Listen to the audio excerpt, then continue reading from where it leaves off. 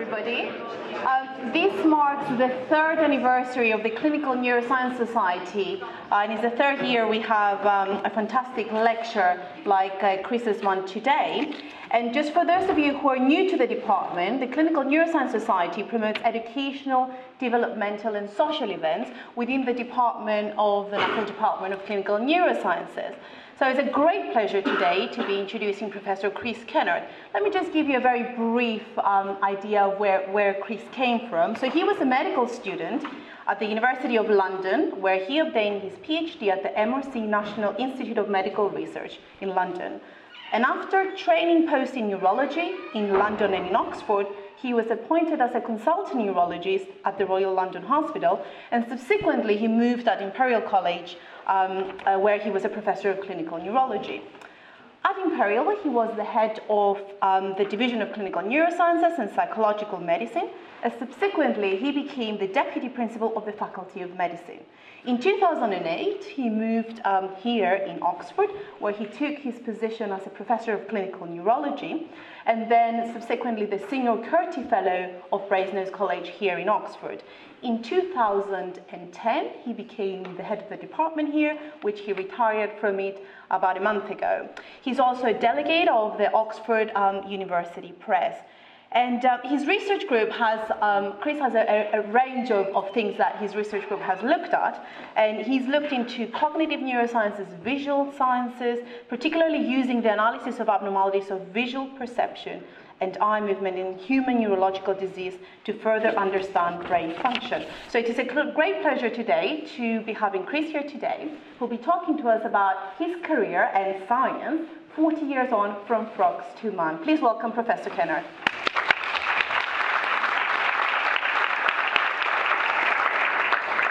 Well, you've heard it all now, and all in 2 minutes, and now you've got to sit through another sort of 45 minutes or so.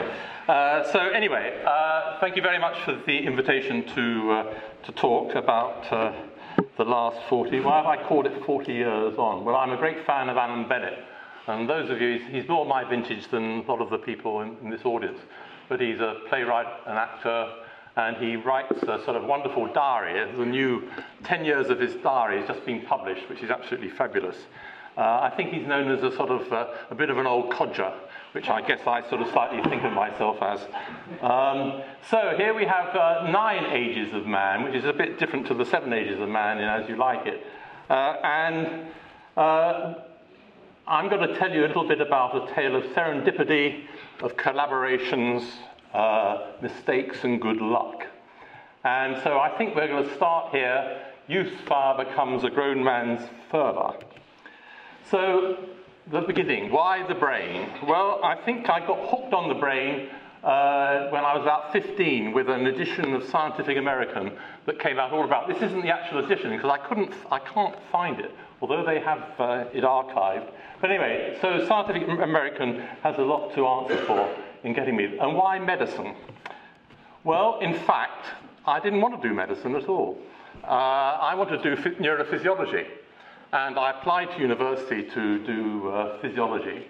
And then a relative of mine said, you know, you've got a distant cousin, this chap who I'd never met, Sidney Hilton, and he's a neurophysiologist, and he works here in North London at the MRC, National Institute for Medical Research.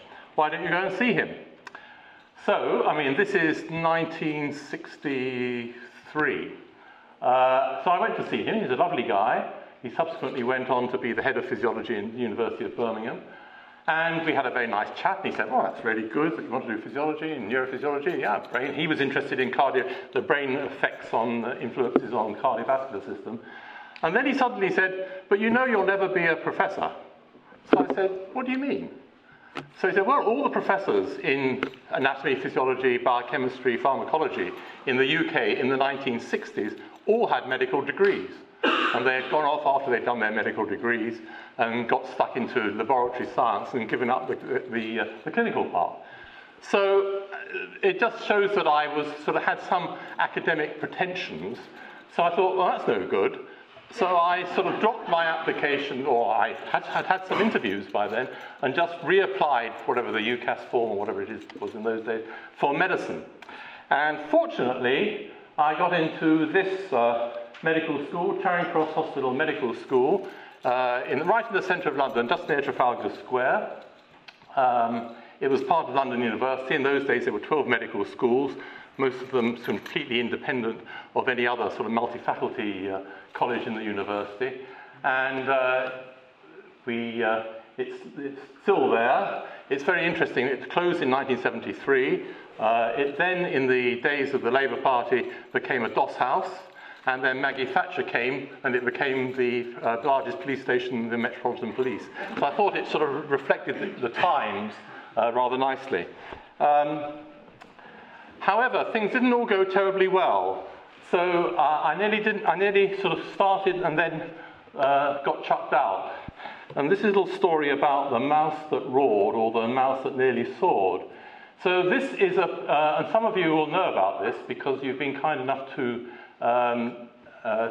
get students from the International Youth Science Fortnight, which was in its very early days in 1963, and I'm somewhere there. I can't quite work out where I am, but I was there, and this was people, students, sixth formers and first year undergraduates from all around the world, about 30 or 40 countries, came to London for 2 weeks, immersion in science, going off on visits, having lectures, etc.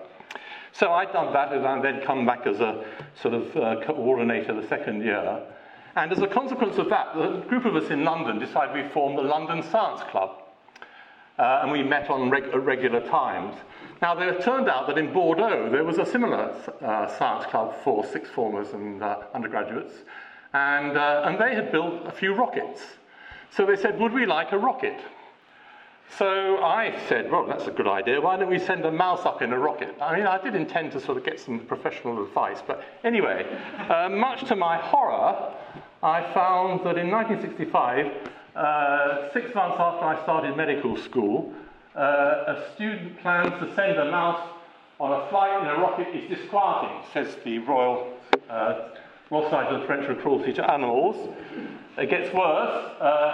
Young students working on the plan, including 19-year-old Christopher Kennard, Charing Cross Hospital, that did them a lot of good, planned, and here, we will catch our mouse, says Mr. Kennard.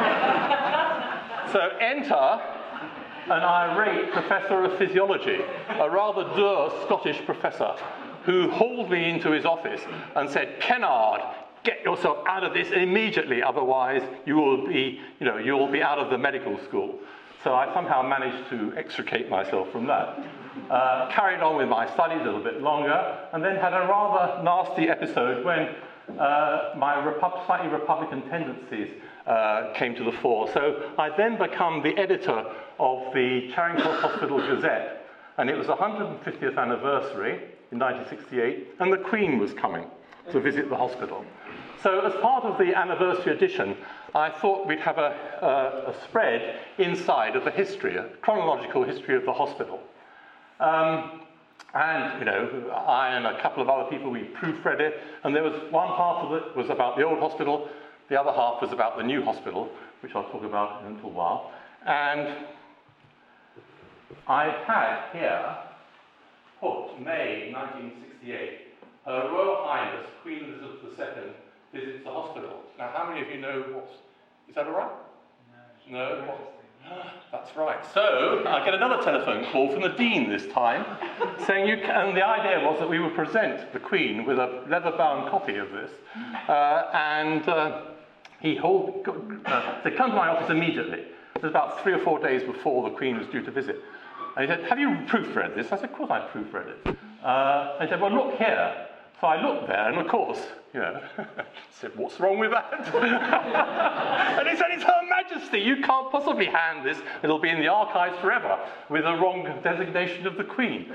So he said, well, you've got to get a new copy. Unfortunately, the printers were down in Southend, so in my little Morris Minor, I trotted down to the printers, and there are 3 copies. They're probably more valuable than the penny black, but there are 3 copies that actually have Her Majesty. And there I am with the Queen giving her one of the 3 copies. Unfortunately, I don't know what's happened to the other 2, of this precious document. So anyway, so we managed to survive medical school, and I did a BSc in anatomy and then got my medical degree. And then, interestingly, I had a short sojourn in Oxford. I became a senior house officer at the Radcliffe Infirmary, which, as you know, is now the humanities main building in general practice here. And it looks slightly different from this. And it was a rotation, so I went from the Radcliffe Infirmary to the Churchill Hospital. And I'm not sure which person is me here, but there's the Churchill Hospital, and these are the Nissen huts, which many of you will have never seen. But I actually, in 1971, was living in a Nissen hut when I was on call, and the Nissen huts only disappeared, I think, a few years ago. And that was all because this was an army hospital built during the Second World War. So I'd done medicine. I still didn't want to do medicine, to be quite honest with you. I wanted to do pure science. And so somebody said, well, you better get membership, which is the member of the Royal College of Physicians. So in those days, you could do it pretty quickly. And I started looking to see where I could do a PhD. And I got in touch with Giles Brindley. He's a very interesting neurophysiologist at King's and the Institute of Psychiatry, and a slightly bizarre guy who did all sorts of peculiar experiments on himself. I better not go into the details. There are ladies present. And I once actually went to the Physiological Society. It's fascinating. They have a traffic light system. So it's green at 9, you've got 10 minutes. At 9 minutes, the yellow light goes on, and at 10 minutes, the red light goes on. And so Giles Brindley, I went to one of these meetings to give a paper. He was there, and he was giving his paper, and he clearly hadn't got anywhere near the end by the red light flashing. 12, 13 minutes, the chairman comes over, taps him on the shoulder, and it was a huge lecture theatre. And this guy walked up the gangway, still talking, and his seat was in the middle of the top row, and he carried on talking, got to his seat, another 2 minutes, and then stopped. So he was completely crazy. So fortunately, he didn't get a studentship for me. Another guy was Roy Kahn, who was then at the Royal Hospital, who became one of the leading guys in Parkinson's disease. But in fact, where I ended up, interestingly, serendipitously, was back where my distant cousin had been at the NRC, National Institute for Medical Research, working with this lovely guy called Mike Keating, who a group of them had come down with, interestingly, they were interested in the development of the visual system. So the leader of the group was Mike Gaze. It's a bit like Lord Brain, who was a very distinguished neurologist. So he had the right surname for it. And Mike was a medic who, like me, had sort of done his done his first year of house jobs and then decided to go into science. And he was a fantastic supervisor. So I spent my time with him. And we worked on this beast, which is best known then for being the best method for testing for pregnancy.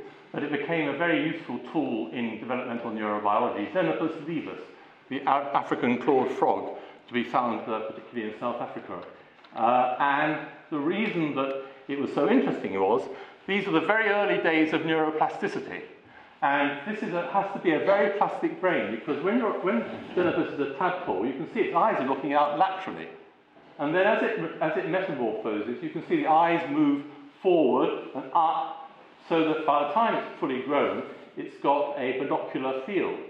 So the question is, how does the brain, the visual system, actually cope with this rapid change in the visual inputs from a monocular visual input to binocular visual input? And you're able to get tadpoles, and you can just peel away the skin and record from the optic tectum, where there's a direct contralateral input to the optic tectum, the superior colliculus in primates. And here I am here in the lab. You can see it's pretty crude. There's the tadpole sitting in a little conical thing full of fluid with an electrode that goes into the tectum, and we recorded multi-units as we projected a stimulus, not on a screen in those days. You know, we're very primitive there. This is 75, just basically an XY plotter with a stick and a little black disc that went up and down, and goes across, and you pick up the activity, as you can see here, activity in animals. And what we did was, one of the experiments we did was to rear these tadpoles in the light and then to rear them in the dark. So in the dark, they obviously have no visual input, and to see what happens. And if you record, you find that there's a direct input, but also there is an ipsilateral input, which presumably goes through a connection from the colliculus across to the other side. And here you can see the nice multi-receptive fields, multi-unit receptive fields in a light reared, and you can see how if they're reared in the dark, it becomes very disrupted. So what we found here was that there was refined binocular connections are dependent on brain activity.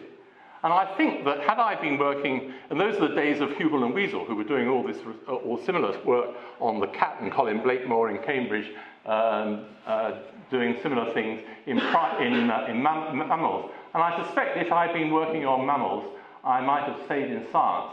But as it was, I thought, I can't see myself doing this for the next 30 years. And I think one of the reasons why I've got such fantastic respect for basic scientists, as opposed to clinicians, I've got respect for them as well. But I think that it's really tough to be stuck in a lab and just generating ideas for new research all the time. Whereas if you're a clinician, you see patients on a regular basis, and they come along and they pose questions that you can then go and research. So they're a stimulus to your research, which I think is why I then went back into clinical medicine to decide to train as a neurologist. And I moved over to the east side of London, to the London Hospital. This is it in 1740. Just the City of London is just over here. And this was a rubbish dump for the City of London, so really appropriately placed for a hospital. And here it sort of hadn't changed a great deal by 1986. And even when I went there as a neurology senior registrar in 78, it still pretty much was the same, perhaps a few more buildings behind. And whilst I was there, I took up an MRC travelling fellowship to go to San Francisco to work with the doyen of clinical neuro-ophthalmology, because I thought if I'm going to train in neurology, I might as well do the subspecialty that is involved in something that I know something about, i.e. vision, and so neuro-ophthalmology is clearly the thing. And Bill Hoyt had written the sort of the seminal Bible of neuro-ophthalmology. He's still alive in his 90s, and had a great year there. And once a week I would take the BART underground to go to Berkeley and work with this guy, Larry Stark, who was in fact a neurologist. Bill was an ophthalmologist, but he didn't like ophthalmologists, fortunately for me. He only liked neurologists. So all his ophthalmology fellows had absolute hell from him, whereas I had a great time. Larry Stark was one of these complete polymaths. He was a neurologist, and he was interested, he then got into neurological control systems, and and I started doing experiments with him, looking at eye-head coordination in patients with Parkinson's disease. So I think that's one of my first papers. So that was a very good year, and then in 1981 I came back and was fortunate enough to get a consultant post, NHS consultant post, at the same hospital, the London Hospital. And this doesn't actually come out very well, but just shows that the post office was pretty efficient in those days, because this says to the optical neurologist, the London Hospital, London, UK. And the letter actually got to me. It certainly wasn't in this day and age, from the States. So then the question comes, if you're going to be a clinical researcher, what do you choose? What area do you choose? Well, clearly, I'd done a bit of eye movement recording, and so I wanted to look more at eye movements. What disease would be appropriate? Now, there are two ways you can look at this. You can say, I'm going to take a very obscure disease, and I'm going to be the leading person in understanding that disorder. The problem is that there'll be so few patients, you'll be lucky to get adequate numbers. Or the alternative is to take a group of patients who are very frequent. And Parkinson's disease is one of them. And part of the reason was that just up the road, a mile and a half up the road from the London Hospital, is Hoxton Square. And this is where a certain gentleman called James Parkinson lived. He was a physician, geologist. He had the finest collection of rocks and minerals, stones in Europe. He's a pamphleteer. He's a very interesting guy. But he saw some of these patients.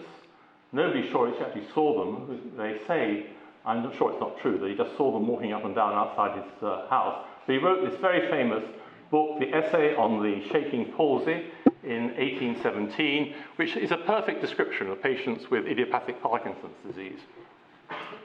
So, how to get started? You need money to get started. You need a lab.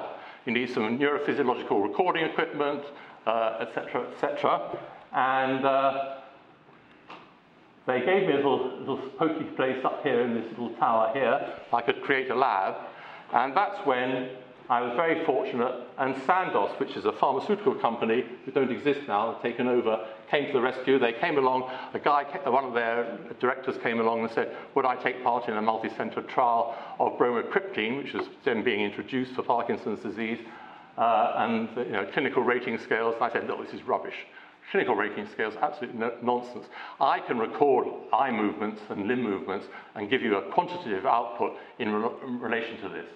And somehow I persuaded him, and talk about falling on your feet. He gave me all the equipment for a lab, an engineer, and a clinical fellow for 3 years.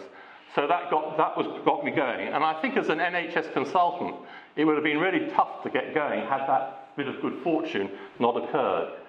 So I started recording saccades, which most of you know are rapid conjugate eye movements. I look between my two fingers. I'm making saccadic eye movements, and you can record them. This is the amplitude. This is the time when a target suddenly appears, so there's a latency, and you can measure the amplitude and peak velocity. And my first fellow was Adolfo Bronstein, that a number of you will know, who is a very distinguished neuro-otologist, got into the vestibular system at Charing Cross and Imperial College, and also at UCL at Queen Square, and Mark Gibson, who was an Irish neurology trainee. And we looked at patients with idiopathic Parkinson's disease, looking at these pro-saccades, reflexive saccades. A target is on the center, it suddenly goes off, a peripheral target comes on us, and the individuals are asked, move your eyes to the target. And we can measure the amplitude, the latency. I don't know what's happening there. Put that away. My heart, I think.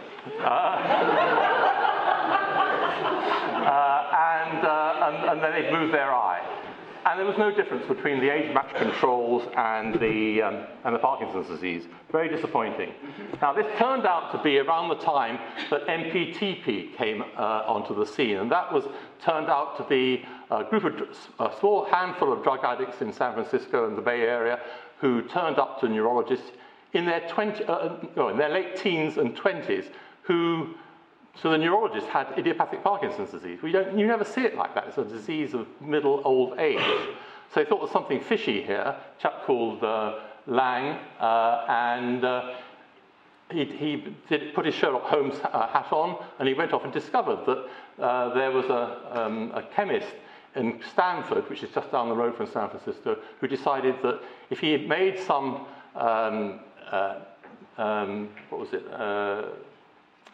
morphine-type derivative for drug addicts that didn't actually wasn't on the list of the FDA banned drugs, he can make a fortune. So he got the formulae from the pages, and Lang found that they were being scissored out. He cooked it, but he cooked it wrong, and he overcooked it, and he produced this substance called MPTP, which is a specific neurotoxin for dopaminergic neurons. So these young individuals thought they were getting a high. They got a low because they developed Parkinson's disease. And John Hodson, who was a neurologist in Stanford, did some eye movement work recording in these individuals. First of all, in those individuals who had been taken off their dopamine, because the standard treatment in those days was, and still is L-DOPA for treating patients with Parkinson's disease. And you can see before if they're taken off all their drugs, their saccades are very hypermetric. There's a series of steps. Then you give them L-DOPA, and you can see that they're now making normal saccades. This suggests, therefore, that dopamine is involved in the control of eye movements. And at the same time, there was a Japanese young neurophysiologist over in NIH who was doing some beautiful work recording from different parts of the pathway that goes from the frontal eye field into the caudate nucleus, then into the substantia nigra pars reticulata, and then down into the superior colliculus and into the brainstem. And he found that there was a very nice pathway that was controlling, particularly in relation to what was called the memory-guided saccade paradigm. So just so you know, a target comes on, a peripheral target flashes on briefly, you have to remember where it is, then after a delay, the central one goes off, you have to then move your eyes to the remembered location. So you have to remember the location, you have to stop yourself making a saccade to the target when it suddenly appears, and wait for the central target to go off. And this is what I then applied to patients with Parkinson's disease, and found that, lo and behold, there is in fact a deficit when you do this paradigm in these Parkinsonian patients compared with age-matched controls. And this was with Trevor Crawford, who is now a professor in Leicester.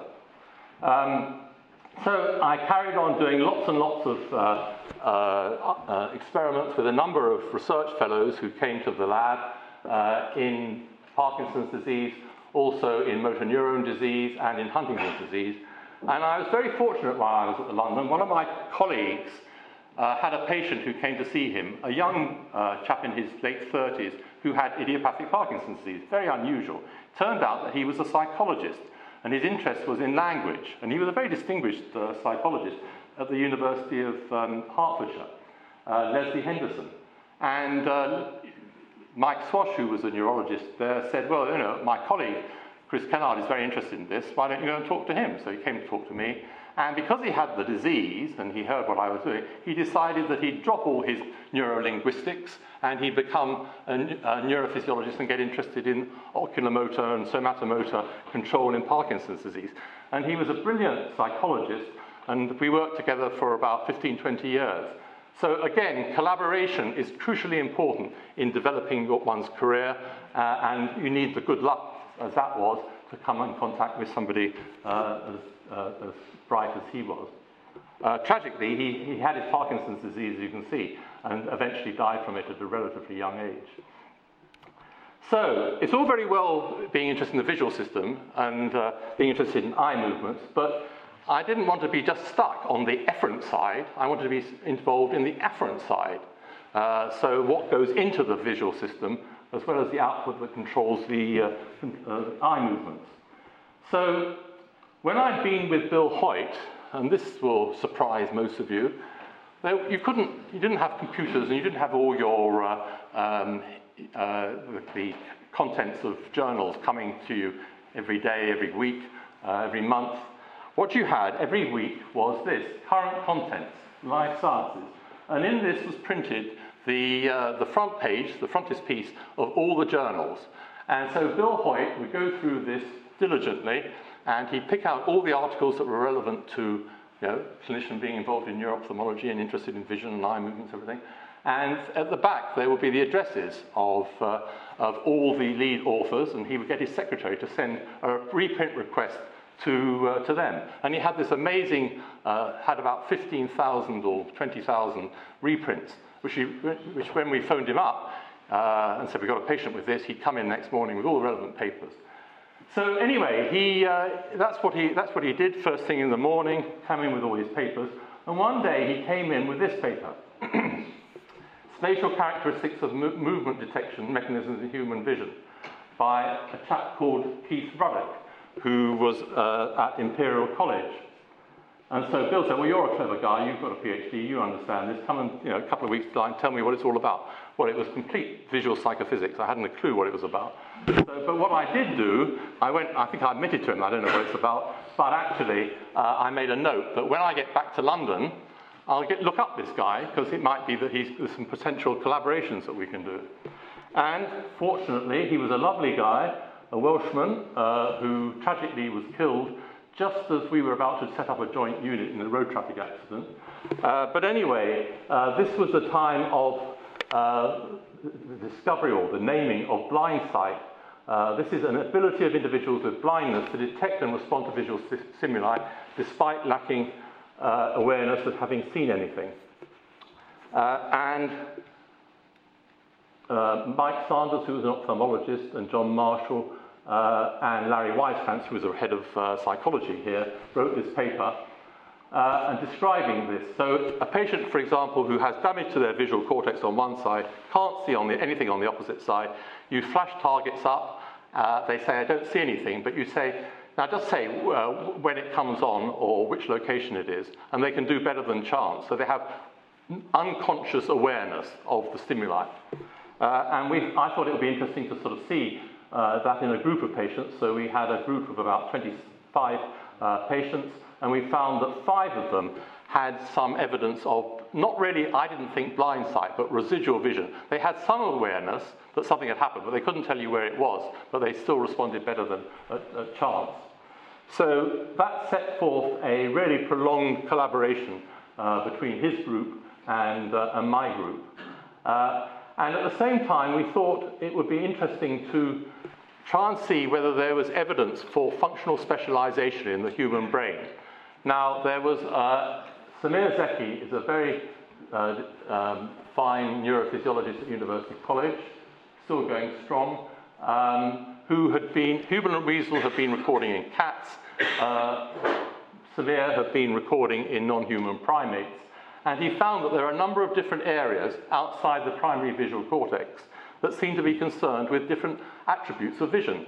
So you need, for normal vision, you need color, form, motion, depth, and so on. And he found that there appeared to be different areas that were responsible for these different attributes. But there was no evidence for this in man.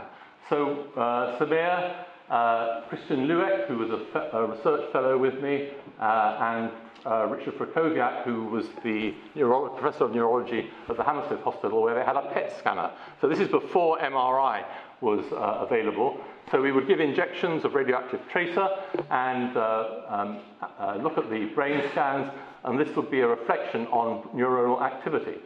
So if we ask the subjects, normal subjects, to look at a pattern like this, multiple colors and shapes, you can see that if you look down on the brain, you activate your primary visual cortex and your extra-striate visual cortex around that. But then, if you just ask the subjects and compare it with their eyes closed, you can see that there's activity just here. The rest of the activity cancels itself out. Then you do it and just look at the same spatial pattern and same illumination, but no color. And now what you see is that this has cancelled itself out, but there are now 2 areas on either side of the midline, on the ventral part of the occipital lobe, which appear to be areas that are concerned primarily with colour.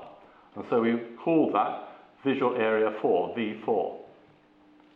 Then, if you want to show that there is evidence of functional specialization, you have to show that some other visual attribute is located somewhere else. So in the same subjects, we asked them to look at some dots, and then we gave them a bit of motion, random motion, and then we found that indeed there was a completely different area here on the lateral surface of the brain. Remember, the color area was on the inferior surface of the brain, which was termed visual area 5, V5, or MT in the American system. So now you've got evidence of color here, motion here. There is now a face area and object areas, and many, many areas. And in fact, there are probably at least 30 different areas, and anybody who's interested in pursuing a career in vision has got plenty of centres to sort out what they actually are doing. And of course, there are a huge amount of interactions. And we always think, what's interesting is that we always think of the visual system and other systems as being hierarchical. So we start here in the retinal ganglion cells at LGN, primary cortex, and go all the way up here to where there perhaps be a neuron that was, the famous grandmother cell. But in fact, there's a huge amount of this is antegrade pathways, but retrograde pathways. And there's more pathways, more axons that go back to the lateral geniculate nucleus than there are going forward into the primary visual cortex. Now, if you want to sort of get groups together, and I think one of the things I heard Irene's excellent talk about her vision for the future, you want to bring people together, I can tell you, food is what it's all about. So, with Samir Zeki and Keith Ruddock, and Ian MacDonald, who was one of the senior professors of neurology at the National Hospital for Neurology and Neurosurgery at Queen's Square, who was very interested, he's really interested in multiple sclerosis and therefore optic neuritis. And although I'm one of my generation, I'm one of the very rare birds who never set foot in Queen's Square. Just about every other neurologist did part of their training there. But Ian was always very supportive of me, and I could always go and have a chat with him about my future and what I wanted to do. But anyway, I got the three of them and myself to set up the Neuro-Ophthalmology Club. And we met every quarter, one of the hospitals, and invited various guest speakers from London and outside London to talk about different aspects of vision, basic and clinical. And if you want to have something like that, an early evening thing, you need to be able to provide some food. Now, if you're interested in neuro-ophthalmology, it isn't one of those sort of areas that pharmaceutical companies are really sort of hot on. They're interested in multiple sclerosis, neurodegeneration, et cetera, et cetera. But at that time, there was the new drugs coming out for migraine. I can't even think what they are now. Anyway, so I got in touch with Glaxo, who were producing one of these drugs, and said, look, we're going to get a whole load of ophthalmologists and neurologists, particularly we're interested in getting at neurologists, and how about giving us some money for this? And I was just very lucky that I found an amazing caterer who provided the most exquisite food at a reasonable cost. And so rapidly, it got around London that if you wanted a good meal and you were a student or a postgraduate, you would come to the Neuro-Ophthalmology Club. And that lasted for about 6 or 7 years before the money dried up, and needless to say, so did the club.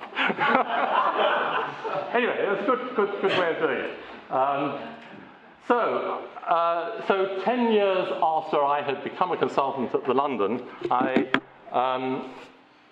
had been in contact. One of my mentors was this guy, Frank Clifford Rose, who was a senior neurologist at, if I go back, at Charing Cross Hospital. So this is where it moved from the centre of London to Fulham Palace Road, and this was a very fine hospital in those days. It's looking a bit forlorn these days. And he was a senior neurologist, and he had been sort of always a mentor for me and giving suggestions. And he had been saying for a long time that he was, when he retired, they were going to make sure that his post became the first chair of clinical neurology at Charing Cross and Westminster Medical School. And I would bump into him at various meetings every so often. He said, yeah, I said, what's happening about the chair? I was quite interested. Fortunately, I had a reasonable portfolio of research, which in those days, it was very unusual as an NHS consultant to be able to get a whole load of research that got you into a position where you could apply for a chair. It would be impossible in this day and age, unfortunately. But in those days, I sort of didn't do a few clinics, and then I suddenly go and do a big spurge of clinics and get through the patients, get the waiting list down. But anyway, so I hadn't seen him for a few months, and I to this day, I don't know, I suddenly thought, I'm going to phone up and find out from the secretary of the medical school when the chair is going to be advertised. So I phoned up, and I spoke to the assistant secretary of the medical school, and I said, look, I gathered from Dr. Clifford Rose that the chair in clinical neurology is going to be advertised. She said, it's been advertised. And I said, but I've been looking at the BMJ academic appointments every week without fail. It can't have been. Oh, no, we didn't put it there. So I said, well, where did you put it? In Nature, and in the New England Journal of Medicine, and the Lancet. All the places you don't look if you're interested in academic appointments. And that was because of the professor of medicine, this lovely, lovely guy who was slightly crazy. Abe Guz, he was a respiratory physiologist, and it was in his department, and he said, I want the best, and I got to advertise. I'm not going to advertise in the BMJ. The closing date was 48 hours after I'd made that phone call. So I managed to get the application in time and was very lucky that I got the chair. And so I thought it was time to be a little bit therapeutic. I've been looking at sort of physiology. Was there anything you could actually do for patients? And I must say, I think on the whole, I've had a very sort of good career without a huge benefit to patients other than the fact that they've enabled me to write lots of papers. But anyway, I thought that with Alice Van who is now a consultant neurologist at Charing Cross, we would look to see whether we could use eye movements to train patients with homonymous hemianopia. Again, homonymous hemianopia is when you damage the visual cortex on one side, you can't see on the contralateral side. And so she went around with this rather crude equipment doing visual search tasks. So the subjects were seeing lots and lots of screens. All the targets are the same, but one would be at a slight different angle or shape or size, and the subject had to press a button when they saw it. And what she found was that indeed there's a pre-training, the mean response time after the training period, it reduces somewhat. And this is really one of the only treatments that you can use for these patients. I'm not convinced that it does a huge amount of good, but it's better than that. And now, of course, with patients who have got computers in their home, they can do it at home. And at least they feel that they're doing something positive about trying to improve. I think it doesn't have any effect on the size of the visual deficit, but I think it trains them to move their eyes into their blind field more than they would otherwise do. So then one of the things that I think if you're interested in functional localization or the localization of function, which we can of course do very, very nicely now, up to a point, says he, looking at Ari, with MRI and functional MRI. But one of the ways that you can, if you like, add proof to what you find with functional MRI is to take patients with very, very small focal lesions that damage specific parts of the brain. And this has proved to be a very, very useful tool. And one of the things that we were particularly interested in was this area called the supplementary eye field. The main eye field in the frontal lobe is called the frontal eye field here. And it really wasn't clear what it was involved with. We knew from non-human primate studies that it had lots of connections involved with saccadic eye movements. And it seemed to be involved in generating internally generated eye movements as opposed to reflexive type of eye movements and perhaps saccadic sequences. So this is where Masood Hussain, whom all of you will now know, a very senior professor jointly between NDCN and experimental psychology, he came and spent 10 years with me, and he found this patient who had a tiny little lesion here in the region of the supplementary eye field. And you can see beautiful high-powered structural MR showing the lesion, and with functional magnetic resonance imaging, you can see there that there's activity on the opposite supplementary eye field, but none on the side of the lesion. And so we did lots. He was a very nice patient. He would come back whenever we wanted to come to the lab, undertake lots and lots of studies, and we did massive studies on him, trying to understand what was the deficit that he had that therefore you could attribute to the function of the supplementary eye field. And since he had it on one side, one of the supplementary eye fields was working, you could compare one side with the other. And we found that, in fact, I'm not going to go into detail of these experiments, it takes too long, but we found that a change of a planned task, so where he's looking at a target, at a fixation point, an arrow points in one direction. It takes about 200 milliseconds to generate your saccade. During that time, suddenly it shows the same direction or the opposite direction, and you've got to change the direction of your saccade, if you like, before you've actually your eyes start moving, if it's in the opposite direction. And we found that this was abnormal in this guy with a lesion of his supplementary eye field.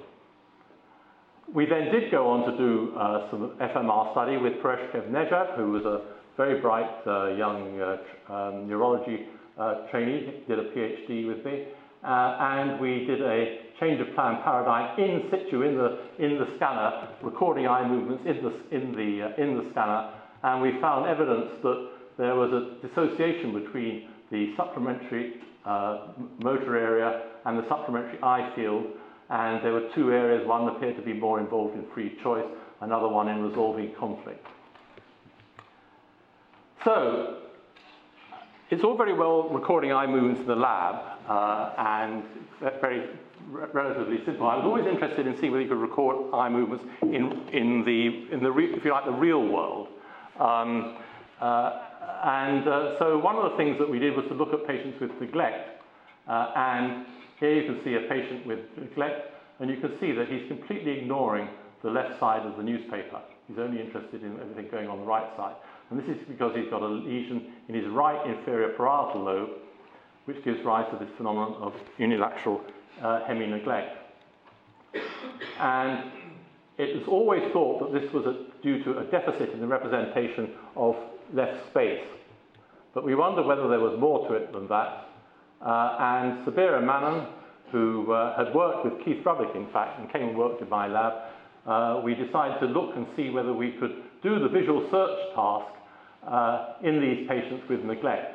And here's a visual search task. You can see there are lots of T's, which they had to identify, and these L's in different orientations, so they had to ignore those. And every time they came to a T that they thought was a new T, that they hadn't seen before, they had to press a button. And you can see, these are all the fixations, so you can see again that the patient ignores everything on this side. And now you can see that this is the number of times they re-click. So you can see they often go back to the same T, and they've got no awareness that they've actually been there before. So their spatial working memory seems to be impaired. And you can see here are the re-clicks in the patients compared with age-matched normal controls. And so this suggested that in patients with visual spatial neglect, one of the components is an impairment in spatial working memory. And this was done also with Massoud, and he went on to do some beautiful studies.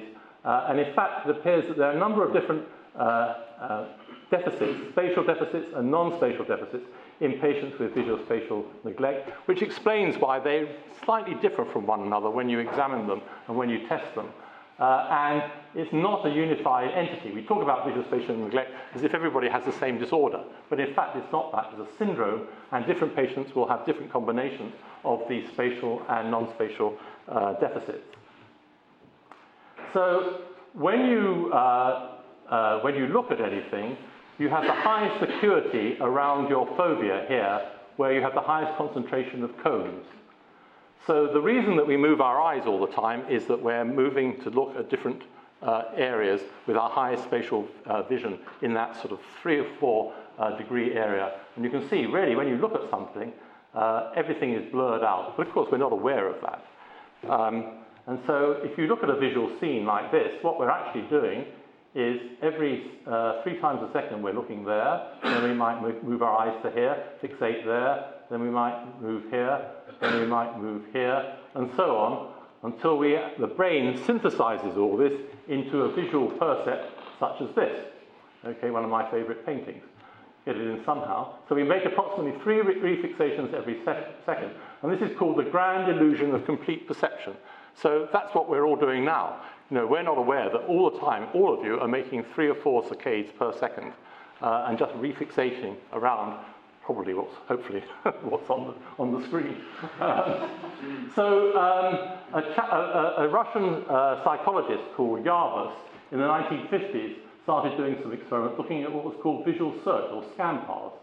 So he asked normal subjects to look at an image such as this, and he'd ask them different questions. And he'd record the eye movements in a relatively crude way. And these are the saccades, and the blotches are fixations. So he'd ask them different questions. So here, for example, give me the ages of the people. So of course, they're looking at the faces because that gives you the best clue about the ages. He asked them about estimate the material, are they rich or poor? So of course, they don't look at the faces, they look around to see what the various goods and chattels in the room. So it appears that there is some top-down influence on where we move our eyes. But there's a big controversy whether it is a top-down or a bottom-up as to where we move our eyes when we look at a new visual scene that control the path of our eyes. So the bottom-up would be various low-level cues such as edges, shading, contrast, boundaries, etc., whereas top-down would be all dependent on our understanding of the instruction or understanding of the scene. So I thought it would be interesting to see whether we could use certain neurological patients to test this. And there is a group of patients who have what is called visual agnosia. So they have damage to their visual system, and it's best to think of it as a normal percept, so they can see it completely normally, but it's completely stripped of its meaning. So you can show them a pepper pot, and they have no idea what it is. But they can describe it in great detail because they can see it, but they can't associate it with a name. So we had 2 patients who had this phenomenon, and we recorded their eye movements when they looked at real-life scenes. And here you can see the red is the fixation points from a patient, and the blue blobs are from 6 normal controls. And you can see that they're pretty much similar in the first second or couple of seconds. And then we did various mathematical computations on this. And so we have 2 possibilities. If it's a top-down control that determines where you are, then the fixations should differ to the normal controls because they have no awareness of what they're actually looking at. On the other hand, if it's bottom-up, then they should be similar to the controls. And you can see here, in fact, in the first few fixations they make, these are the number of fixations, they are identical. So clearly there is a bottom-up control at the beginning when you look at a visual scene, and then after that, they diverge from the age-matched controls, and you can see that that therefore it appears that we use our low-level bottom-up first of all, and then we switch. When we've got some information about the visual scene, we use top-down information to determine where we're going to look. So, 2006, I'm sitting in my office at Charing Cross Hospital, and I get a telephone call, it's a bit late, from the then secretary of the medical school, a chap called Rob Buckle, who I had met before when he had worked at the Medical Research Council, and I'd been a member of the Neuroscience and Mental Health Board. And he said, "Did you see the advert for the head of the chair of the NRC Neuroscience and Mental Health Board?" And I said, "No." He said, "Well, I just thought you might be interested, because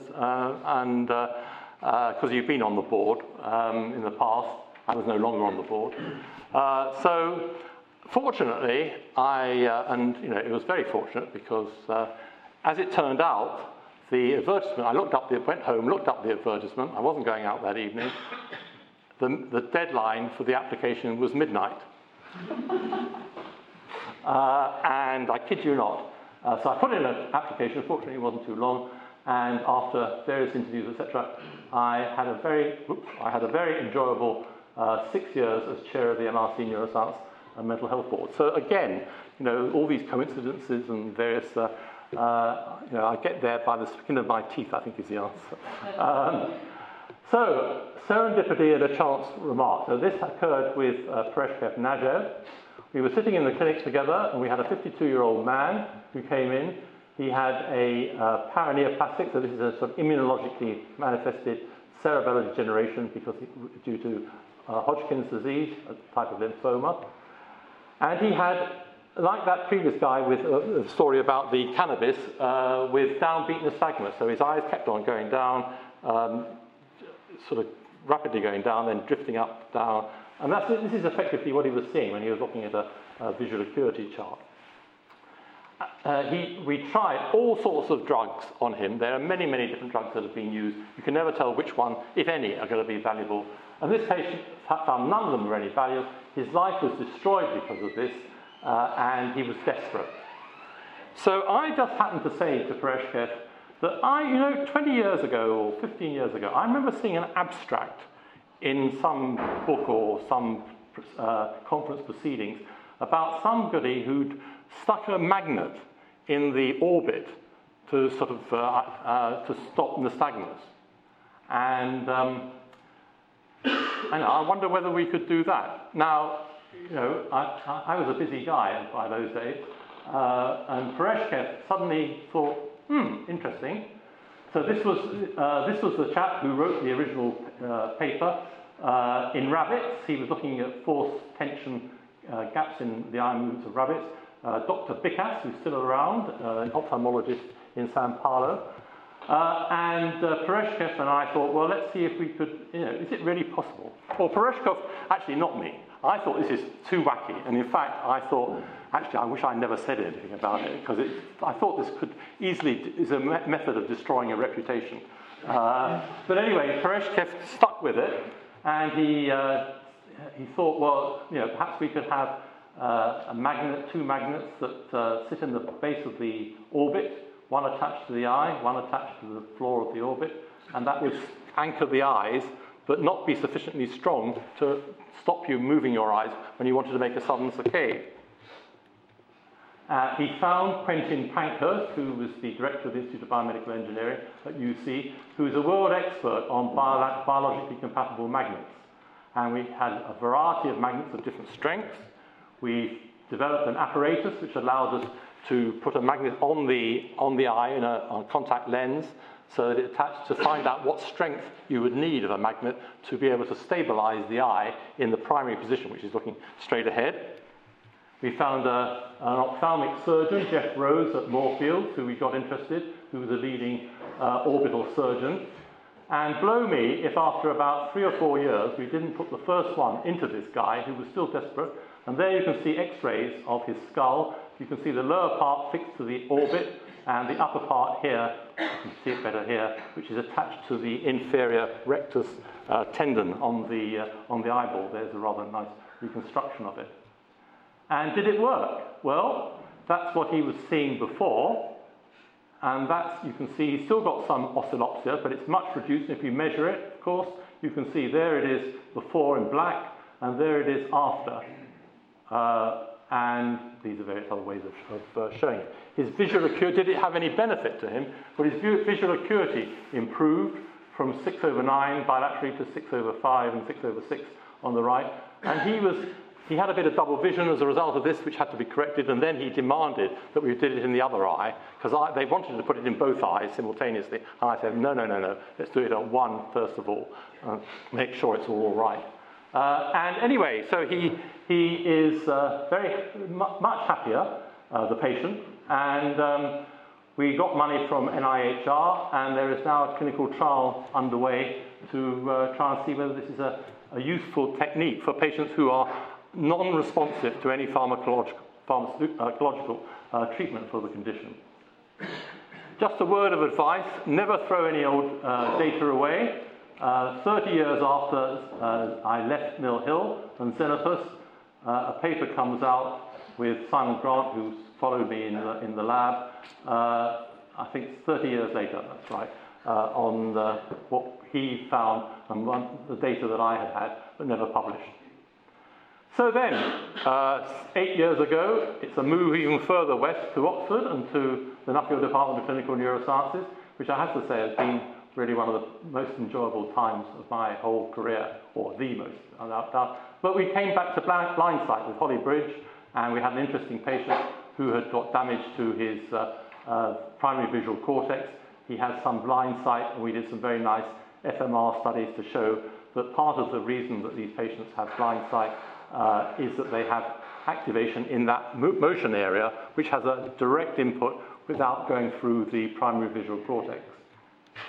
So, and a need to be even more therapeutic.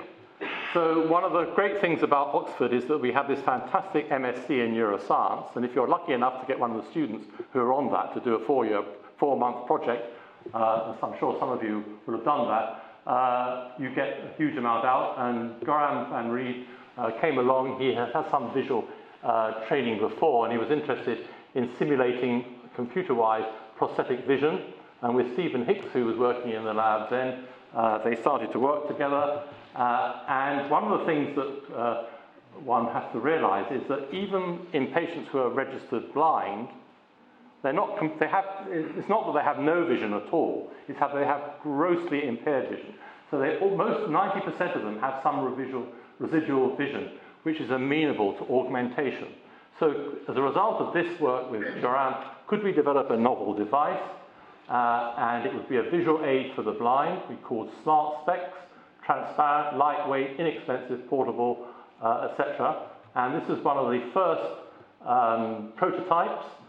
And the idea was that depth would be translated into brightness. So as objects got closer, they would become brighter. So there's something in the distance, and there's somebody walking across, and you can see that it becomes bright. This is very, very crude. It's much more sophisticated now. And various studies to show that if subjects, patients with grossly impaired vision, usually as a result of age-related macular degeneration or retinitis pigmentosa, that they do better in an obstacle avoidance task. This is a more sophisticated version of about 3 months ago, Oxite was a spin-out company that became live, and they're going to start producing these glasses hopefully sometime later next year, and we'll see whether this becomes a really useful tool or useful augmentation for many, many patients who have blindness. And remember that these are patients who, on the whole, spend all their time at home because they can't navigate. We're not going to allow, this isn't going to get them to read or anything, but it might allow them to get outside their home and navigate sufficiently well, avoid bumping into things, to be able to make their life more interesting and more fulfilled. And then lastly, coming back to saccades, we've always been involved in looking for saccadic biomarkers, and Kristalina, as you know, has been very much involved in this, in particularly what's called a saccadometer. And this is just a nice picture showing a patient wearing this, and it records the eye movements, but at the same time it has a number of lasers on it which are projected onto a screen. And what's really nice is that you don't have to take a patient into a laboratory. If you've got a blank wall in the outpatient clinic, you can record their eye movements very, very quickly and then transcribe it all later. And Kristalina has been involved in the discovery, the Oxford Parkinson's disease discovery study, a large prospective cohort recording over 500 patients. And this is just a bit of the early data, looking at saccadic latencies and error rates, and seeing whether we can find a useful biomarker that will look at the development of progression of the disease and, of course, the effect, the benefit, if any, of different drugs that can be used to monitor drugs. So where I hope I haven't gone just so from youth far becomes a grown man's further to, I'm not sure about this, old age eyes shall actually measured weight. Actually, I think I decided that I didn't like this there seems to be 9 ages of man. As You Like It has 7 ages of man, and I think I'm sort of probably shifting into the 6th age, into the lean and slippered pantaloon with spectacles on nose, pouch on side definitely, his youthful hose well saved, a world too wide for his shank, and his big manly voice turning again towards childish treble pipes and whistles in his sound. Not sure I quite got to that yet, but hopefully. All right. None of this would be possible without support, and of course I've been very lucky. I got program grants from the Wellcome Trust and from a number of other organisations over the years, which have enabled me to run a lab, and these are all the people, or many others, who I've been involved with. A huge big thank you to all of them, because of course without them none of this would have happened. You can't do it on your own, but those days are gone. And I think time to go, a night to remember.